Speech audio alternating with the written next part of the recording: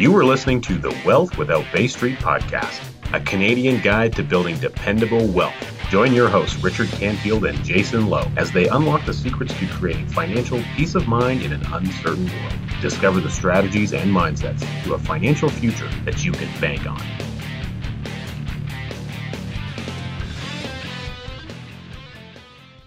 There are powers of influence who would like nothing more than to keep the control and flow of wealth to themselves, because they know something that you don't. If you want to create true intergenerational wealth and experience a new level of long-lasting financial independence and stability you know your family deserves, then you need to understand how to control the banking function in your life. There's a system you can implement that will help you take back control. Understand it, own it, make it part of how you and your family live.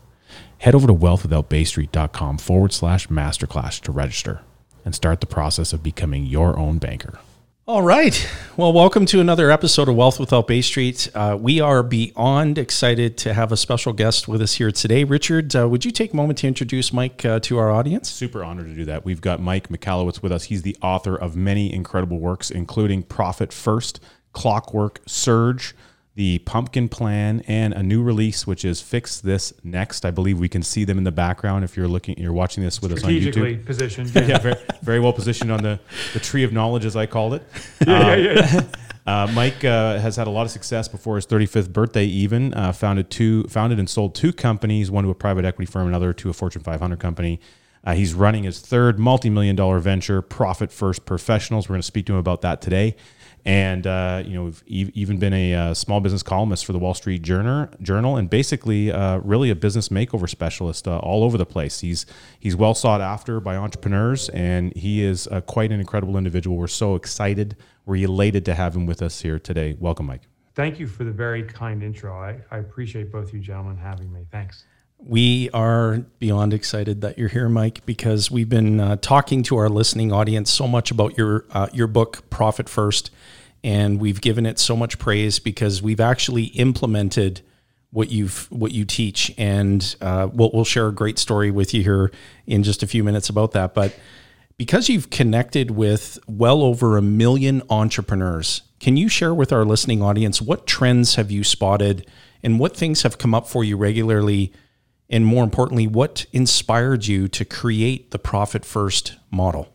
So in regards to trends I spotted, this is going to be a shocker. Entrepreneurship is effing hard. That's very clear. And I've experienced it too. Richard, that was a very kind introduction. There's one piece you left out, and not your fault. I leave it out. I actually had one business that was a total collapse. This is actually what brought about Profit First, to answer your question, Jason. I did sell two companies early on. They were both in the tech space. I was in the right space at the right time. I was a millionaire in my early 30s, self-made, and I thought I was such a genius. I thought I had everything figured out. The arrival syndrome. Yeah, totally. I was full of arrogance and ignorance, but I didn't know. So for my third business, I'm going to become an angel investor. I'm simply going to pump and dump businesses. I'm going to do this over and over. I'm going to be the big man on campus. By the way, I looked up in Webster's dictionary, what's the word? Someone that's full of arrogance and ignorance. I wanted to know what the word is. I found it.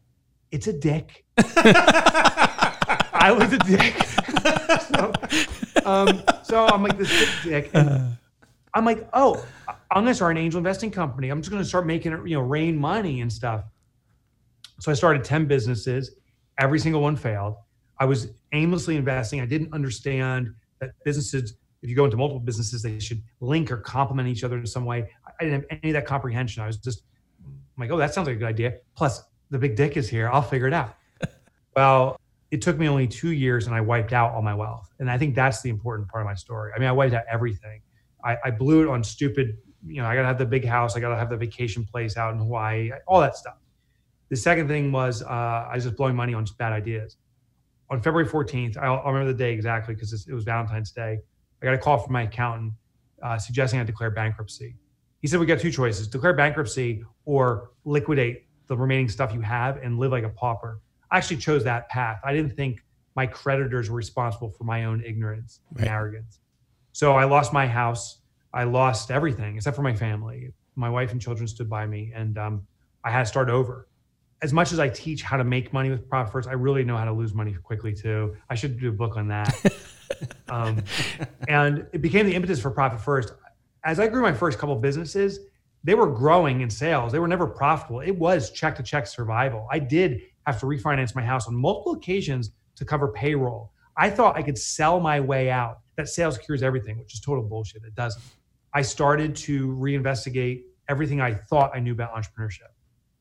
One of the amazing, shocking, I should say, stats about profit is this. 83% of small businesses, this is a global phenomenon, 83%, this was according to US Bank, they did a study in the US, became a global study. Of the 100, and actually now it just surpassed 200 million, it used to be 180. There's now 200 million small businesses. Of the 200 million small businesses globally, 83%, that's over 160 million businesses are surviving check by check. If they don't get significant deposits in this week, today, they can't cover the bills tomorrow. Wow. It's a constant stress. And here's what was so confounding to me. I suspect, Richard, Jason, for me, for everyone listening, the reason we started our business, at least one of the primary reasons, is for financial freedom. Like, I don't want to worry about bills. That's why I got into my own business. I also want personal freedom. I want to do what I want, when I want. So time and money. That's why I started my business. But the two things I don't get, I have no freaking time. I'm working my ass off and I have no money. That's the reason I started my business. What's going on? And I discovered, I thought it was our fault. I thought me as the entrepreneur was failing. I thought we were failing. That's when I discovered the formula, the foundational formula for profit, I believe is a lie. We are told that sales minus expenses equals profit. Right. That profit's the bottom line or the year end. That's the actual words we use for it. Mm-hmm. But it is human. It makes logical sense, but it's human. It's behavioral that when something comes last, it means it's insignificant. That's right. You know, if you love your family, I strongly suspect you don't say, I love my family so much. That's why I put them last. If you care about your health, you don't say, you know what? I'm going to start putting my health last like I always wanted to. Last means don't worry about insignificant. It's the manana syndrome. Right. First means we do it. So in Profit First, what I teach is sales minus profit equals expenses. In practice, every time revenue comes in your company, take a predetermined percentage of that money, allocate it to a profit account, hide it from your business, take your profit first, and then run your business off the remainder. I love that's how Profit First works. And I love how you said that, because that was one of the very first things that jumped off the page at me as I was reading the book for the very first time. And I remember where I was. I remember the aha moment for me.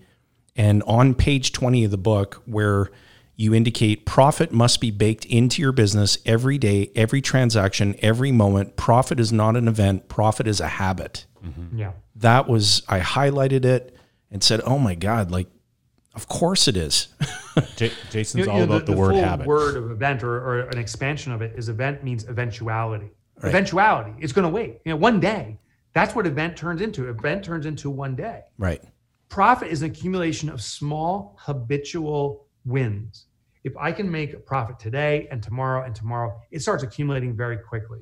If I wait to hit that home run one day, it's never going to happen. It just never does. Everything that you just stated there is perfectly succinct to the stuff that Jason and I do on a day-to-day basis with our clients, which is around, the infinite banking concept. It's about that habitual nature. It's behavioral change in your financial household level. Yeah. And now what's beautiful about your work is it's a way to integrate additional business thinking principles down at the household level even. And so really we've kind of been teaching people ultimately, essentially, the premise of your book at the individual you and me level in their household life.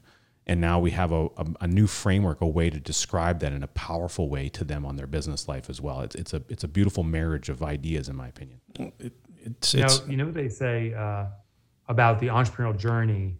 They say that our business and us, the entrepreneur, our personal life, if you will, is that it's a parent-child relationship. I start a business. I'm the parent for this business.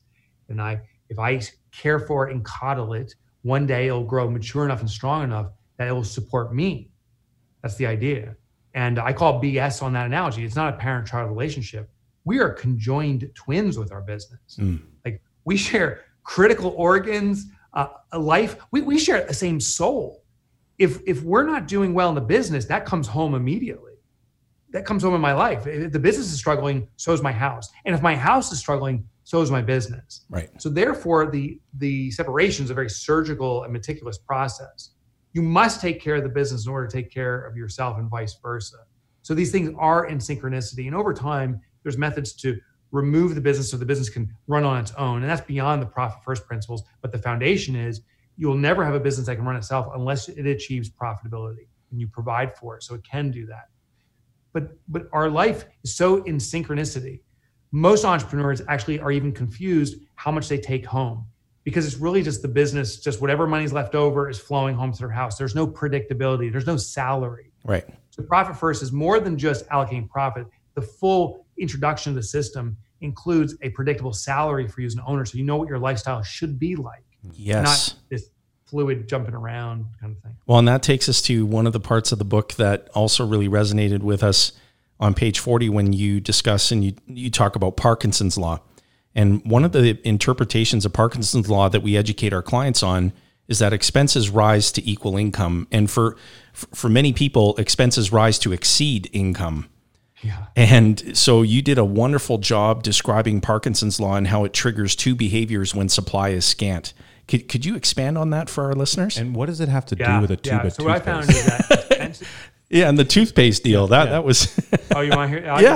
I can knock that one out for you guys. So expenses, I find, will increase to match available cash. So income doesn't necessarily represent available cash. There's also credit cards, and there's that line of credit you've taken out from the bank, and there's the money you borrowed from your uncle. That cash too gets swallowed up. Parkinson was a theorist, I think in the 1950s, and what he was doing was he was studying human behavior around the utilization of resources. Now, the majority of his research was around time. What he realized is that if we were discussing a contract, and I tell you guys, hey, I'll get you that contract in 1 week. Now we set a time limit of 1 week. I will likely take a week to get that contract to you. Expanded time, expanded consumption. But if the same people have the same conversation about the same contract, all the parameters are the same, except I say I'll get to you tomorrow, I'll likely get to you tomorrow. So as we control or constrain the amount of time, we work more efficiently within the reduced time. Well, as any supply increases, this is what Parkinson pointed out, our consumption of it increases. More time, the more we use. More money, the more we use. The example I use in the book is toothpaste. And it's kind of funny, but what it does is it points to how Parkinson's law is wired into every human, and why I like to use toothpaste because we experience toothpaste, every day, Right. Well, a couple times a day, maybe multiple, 3 or 4 times a day. But every night before you go to bed, chances are you brush your teeth, and there's always two experiences. You pull out your toothbrush, and then you pull out your toothpaste, and you either have a full tube or an empty tube. When you have a full tube, it's that long bead, put it on there. You're like, sometimes I used to travel a lot when there wasn't a COVID crisis. You never know what to predict out of a hotel faucet. You put the toothpaste on, you turn it on, it's like a waterfall coming out. The thing blows off, it falls in the sink. And I'll tell you this, here's a tip when you go to a hotel. If something goes in the sink, do not scoop it out and put it in your mouth. Yeah. There's the tip. Very good tip. Thank you. You're very welcome. You're very welcome. That's going to be bold in the show notes. There's toothpaste in the sink. I'm like, that's disgusting. I'm not going to touch it. So what do? I put more toothpaste on. The lesson is when there's a full supply, Parkinson's law, large supply, large consumption is subconscious. The converse is when there's no toothpaste. I've gone on these trips. I forgot to pack my bathroom bag, and I open it up to brush my teeth, and inside is like this gnarled up, shriveled prune-like tube of toothpaste. And that's when I start walking around. I'm like, all right, game on, mofo. This is why I've been working out. Let's do this toothpaste. And I'll start twisting and turning that thing. I'll do everything to get it out. I'll do the double thumb grip, where you could push it real hard and that little turtle head of toothpaste peeks out. And now one droplet of toothpaste on one bristle hair is adequate. Right. And if I turn the sink and that little droplet falls in the sink, admittedly, I may scoop it out. That's Parkinson's law too. When there's scant supply, reduced supply, our behavior also adjusts subconsciously. Yeah. We become more frugal. It's called forced frugality. Less supply, you must be more frugal. Secondly, innovation. Parkinson pointed out when there's less resource, we become more optimized to leverage that resource. We twist and turn. We don't let it go down the drain that time. true for toothpaste. And if anyone listening can relate to that, it's because you're walking Parkinson's law. We're all like that.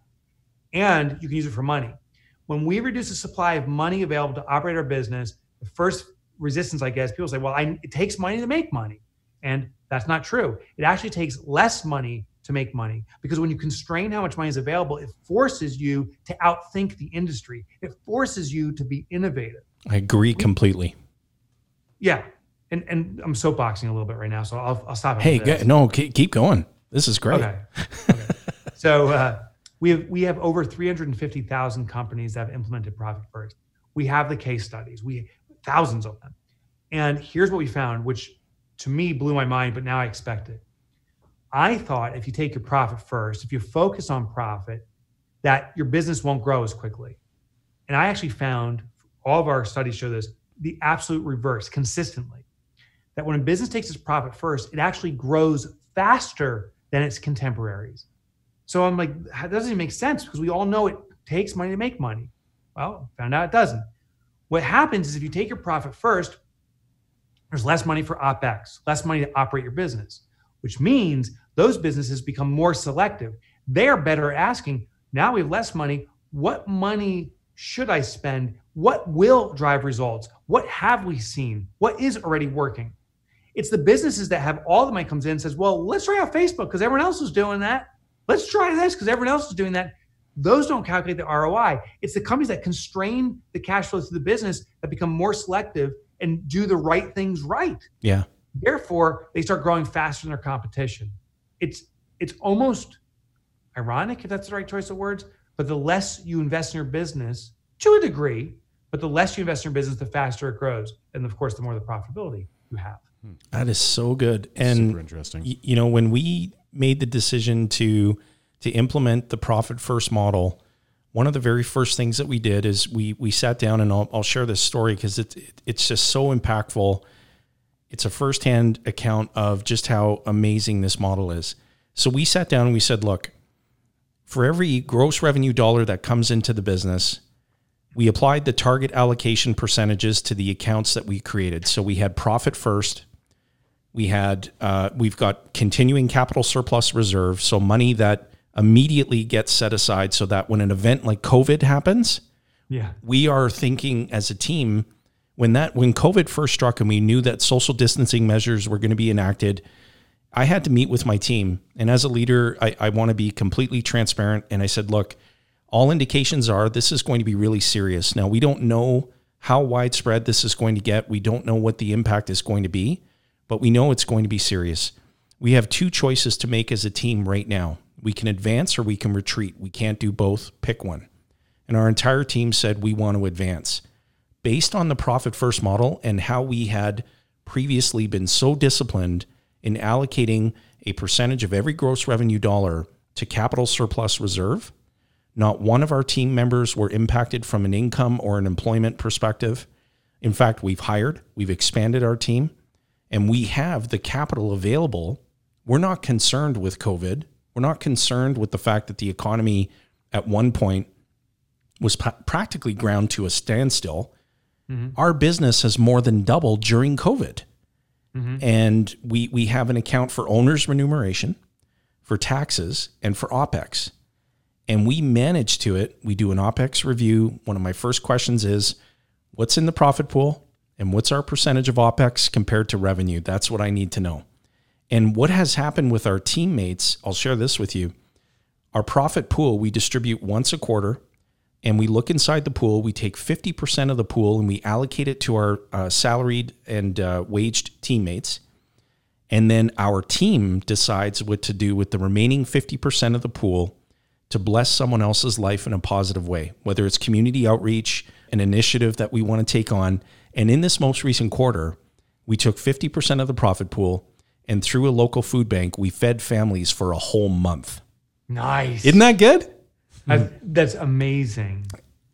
It's funny. So people, when they hear Profit First and they don't know what it is, you just hear the title. It's a similar reaction that I had when I heard there was a TV show called The Biggest Loser. The first time I heard that TV show, The Biggest Loser, I was like, that's the worst of reality television. They're embarrassing people now. Mm-hmm. Shame on TV. Yeah. And then when I learned what that title is about, it was the person that could lose the most weight over a period of time. It was actually a very empowering show. Well, I get the same reaction with Profit First when someone's never heard it before. They're like, Profit First, this guy's all about greed. All he cares about is money. Right. All he wants to do is take advantage of people. And no, that's not the intention at all. Profit First challenges the formula that compromises business. Because when we do take our profit first and we care for the business, it empowers the business to be of service to our community, our country, ultimately our collective world. The fact you did that, you were empowered, your business was empowered to serve your community. That community is serving your country. And by doing that, you're serving our globe. So thank you. You're being of service. That's what profit does. And I implore businesses to pursue profitability. I actually say it's our responsibility. Shame on the 83% businesses that are not profitable, not because they don't want it. Shame on them for not getting angry and saying, I have to make profit. You know, the more profitable we are, the more jobs we can provide. You know, in this environment, at least in the US alone, 40 million people are unemployed. It is a global tragedy that many businesses could not keep people employed. Right. So you have this massive force out there that's not working, an unwork force. Those people need jobs. Our jobs as entrepreneurs is to provide jobs. Mm-hmm. Like that's our job. 7% of the world population are entrepreneurs. 93% of the world population works for entrepreneurs and business owners. I see business owners that are struggling as stealing jobs from other people because they're not profitable. They're like, I have to be able to work myself. Because they're doing the work, they're blocking out someone else from doing it. If we focus on profit, then we have money flowing in the business. It's not dependent on us. We can bring in other people. Then we can work on the vision. Then we can make phenomenal choices to give to food banks. That's our job. Our job is to give jobs, and you only get there by being profitable. Absolutely, and very logical. But you also, when you use the model, and there's much more framework to the model, which is incredible. When you use and implement the model properly, your team begins to understand that it informs the decisions that you make about how to spend capital in your business. Because we, in our client services division, one of our team members, had approached and said, I've been doing a lot of thinking about the workload and where we're at. And rather than just come forward and say, I think we need to hire someone else, we're taking a closer look at the process, the customer journey, to see where we can find efficiency in there. Because that's what a lot of businesses do. And Mike, I'm sure you would agree, is that when you start to get busier, well, when people's plates start overflowing with work, one of the first inclinations is we need to hire more people. We need to expand. We need to bring on more human resources without first looking at the process. And going into COVID, as I shared in our story earlier, you've heard the expression before, we've all heard it. You rise to the occasion. People rise to the occasion. Well, because of Profit First, we were able to rise to our level of preparedness. We were prepared for this. Yeah. And so what we want to do, part of our business, and we're so excited about this, is that we're going to be helping established business owners and new entrepreneurs who are starting, ventures. And we are going to share and demonstrate that this Profit First model works so incredibly well. There isn't a single established business owner out there that should not be doing this.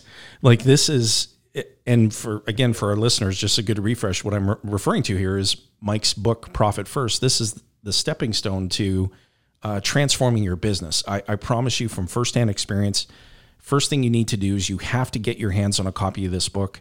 And the second thing you need to do is you need to begin thinking about how to implement this in your business.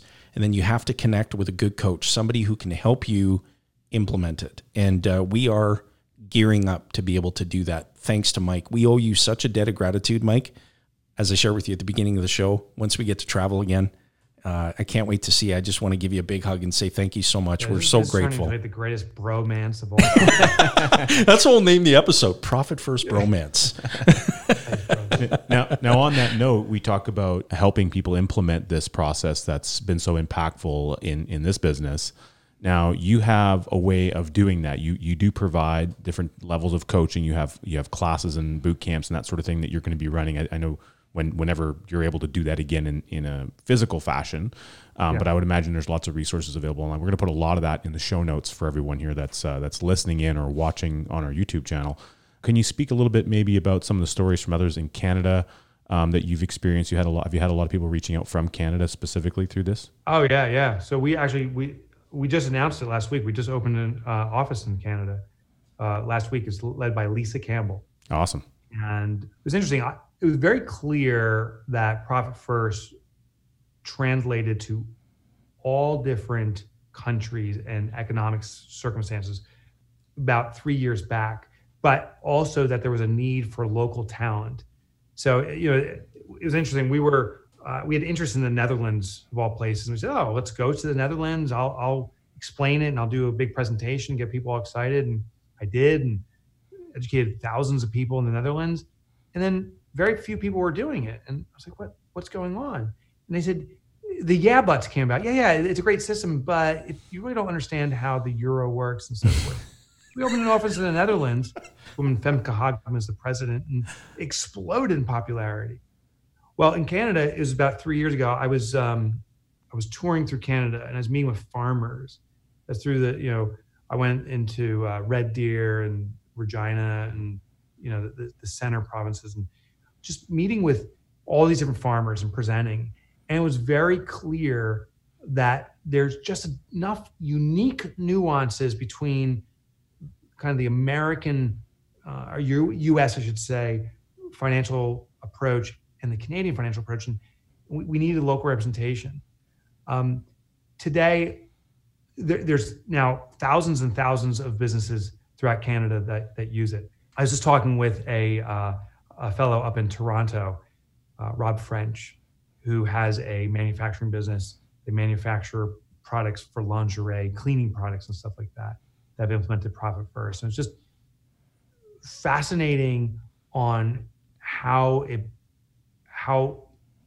that business, but any business, can take the standard framework of Profit First, the 5 foundational accounts, the 2 reserve accounts, and start enhancing it to speak exactly not just to the financial circumstances of Canada, but also the financial circumstances of that industry. Right.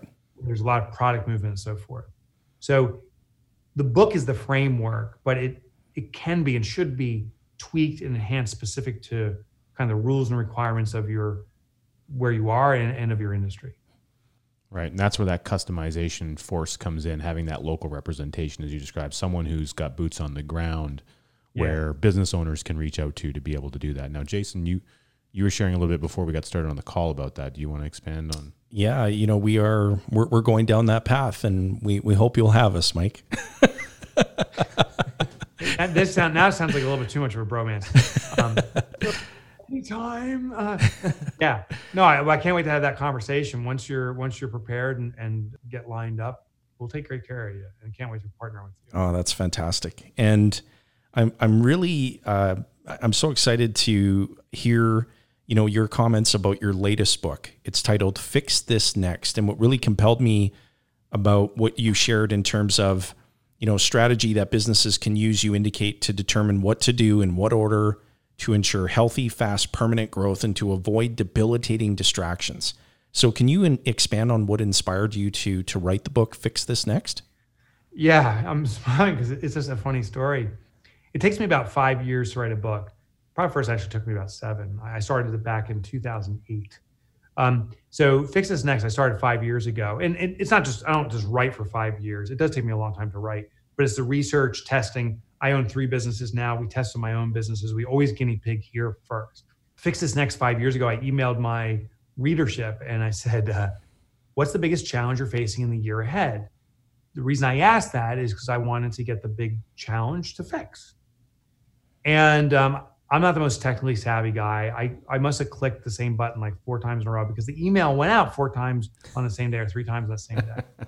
So the same people are receiving the same email saying, what's the biggest challenge this upcoming year for you?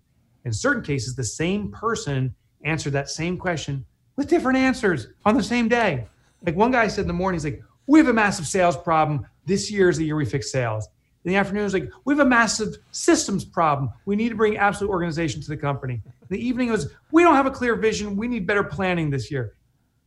And it became very apparent that the biggest challenge entrepreneurs face is knowing what their biggest challenge is. That's the premise for Fix This Next. How do we pinpoint that one vital need, the one most important thing the business has that needs from us? How do we pinpoint what it is and fix it? Most business owners are focusing on all the different fires they're putting out. They're firefighters.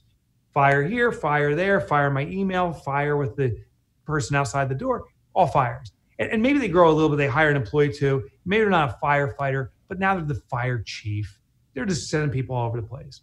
We gotta get out of firefighting mode because those businesses just stay in the circuitous pattern of never moving forward. It's exhausting. Right.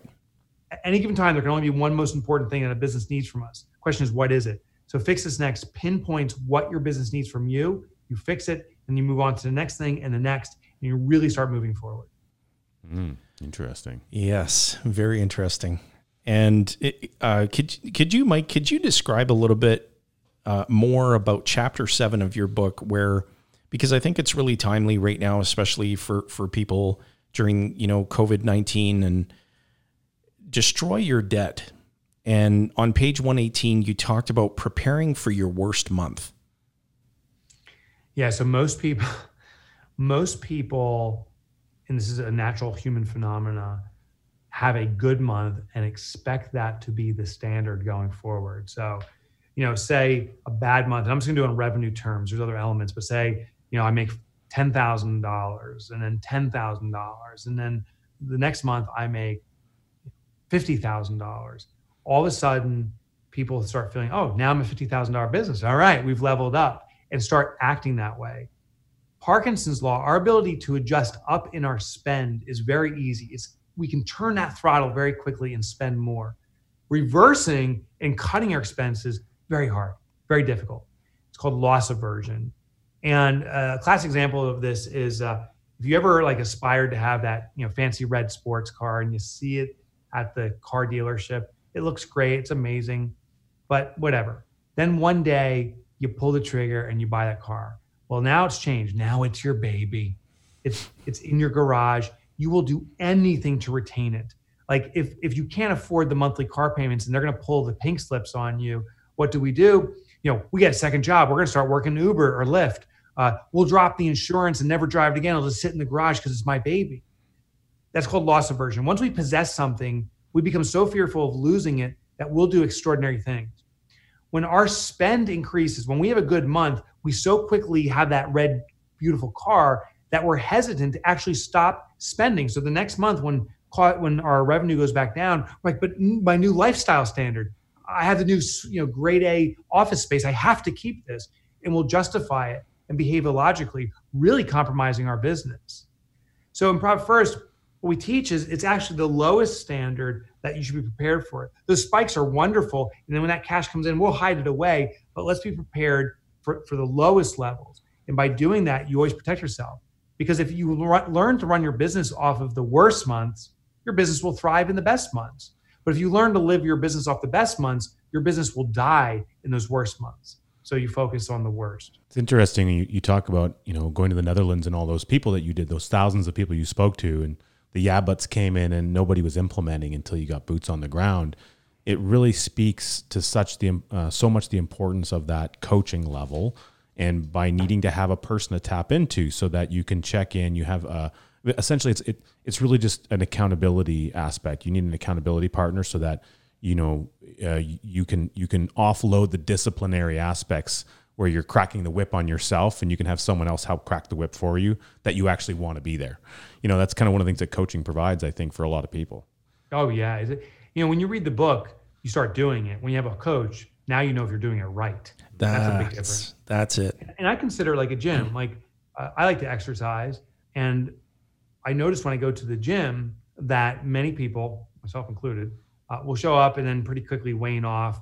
I may not be doing exercises right. I may actually be doing the wrong exercise for years, and it may result in a shoulder injury, for example, because now I have a shoulder injury. In my right shoulder. I noticed that some people prudently choose a trainer, And the trainer offers some specific advantages.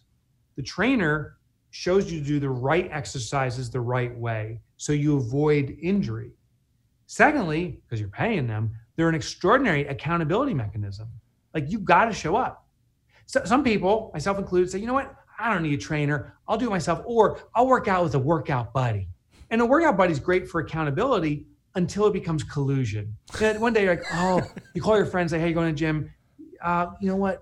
I don't know, I'm not feeling it. Me neither. Why don't we get some donuts? Yeah, donuts are great. Let's eat donuts. That's collusion. Right. And now you're actually hurting each other. But a trainer is paid for one specific thing, to train you the right way, the healthy way, and get the results that you always intended to get. So there's a high degree of accountability. And because they work with so many other people, because they have so much experience, you do it the right way without injury. That's the key. Sadly, I've seen a lot of businesses. We have 350,000 businesses doing Profit First. Sadly, there's probably hundreds of thousands that have injured themselves because they read the book and they went full throttle, like, let's do this. And they didn't know what they were doing. It didn't work. It hurt the business. And they said, well, the system doesn't work. And they're back to the way that's not working from the get-go. And that's a shame. You really need to do this right. And you need to do it slowly too. You don't go to the gym and all of a sudden you throw 300 pounds on, you try and bench it and you rip out your shoulders. No, if you haven't worked out in a while or ever, start slow, let it grow. Muscle will grow over time. So a Profit First advisor, Profit First professional directs clients on how to build momentum with the Profit First system. It's not, you don't get rich overnight, but you get rich permanently over time. Every single word that was just said there, it was like, wow, that fits in our business. That fits in our business. That fits in our business. Well, we can't wait to be helping coach, others to implement this model. It's brilliant. Mike, we sincerely appreciate you being with us today. We know that you could have been doing something else with your time. We're so happy that you chose to spend it with us. We'd love to have you back as a guest, once we move into that model of being able to help, and we'd love to have you come back and join us. And we'd encourage. We got to have a celebration. Oh, for sure. And when we partner up, when that day comes, you guys tell me, and we'll do version 2. Oh, bigger, I would love better, that. like Jaws 2. Bigger, yeah, like Jaws 2, bigger, better. Mike, we're very grateful to you, and we would share again to all of our listeners, do yourself a favor, just get on your phone, or if you're already on your phone, just get a copy of Mike's book, Profit First and Fix This Next. Get those books shipped to you. You'll be glad you did. And we're going to include a variety of resources in the show notes as well. Mike has an abundance of wonderful entrepreneurial tools that entrepreneurs can subscribe to. And so he's a real giver. He provides a lot of great content and has no expectation of anything in return. And so, Mike, we appreciate you so much. We wish you a terrific weekend. Thanks for being with us. And thanks to our listeners. If you're on the YouTubes or the Facebooks or the podcast players, smash the like button, hit the subscribe, and all the associated things so you can get more of this great stuff. Thank you, Mike. We appreciate you. Thanks, gentlemen. Have an amazing day. Thanks for listening to the Wealth Without Bay Street podcast, where your wealth matters. Be sure to check out our social media channels for more great content. Hit subscribe on your favorite podcast player and be sure to rate the show. We definitely appreciate it. And don't forget to share this episode with someone you care about. Join us on the next episode where we continue to uncover the financial tools, strategies, and the mindsets that maximize your wealth.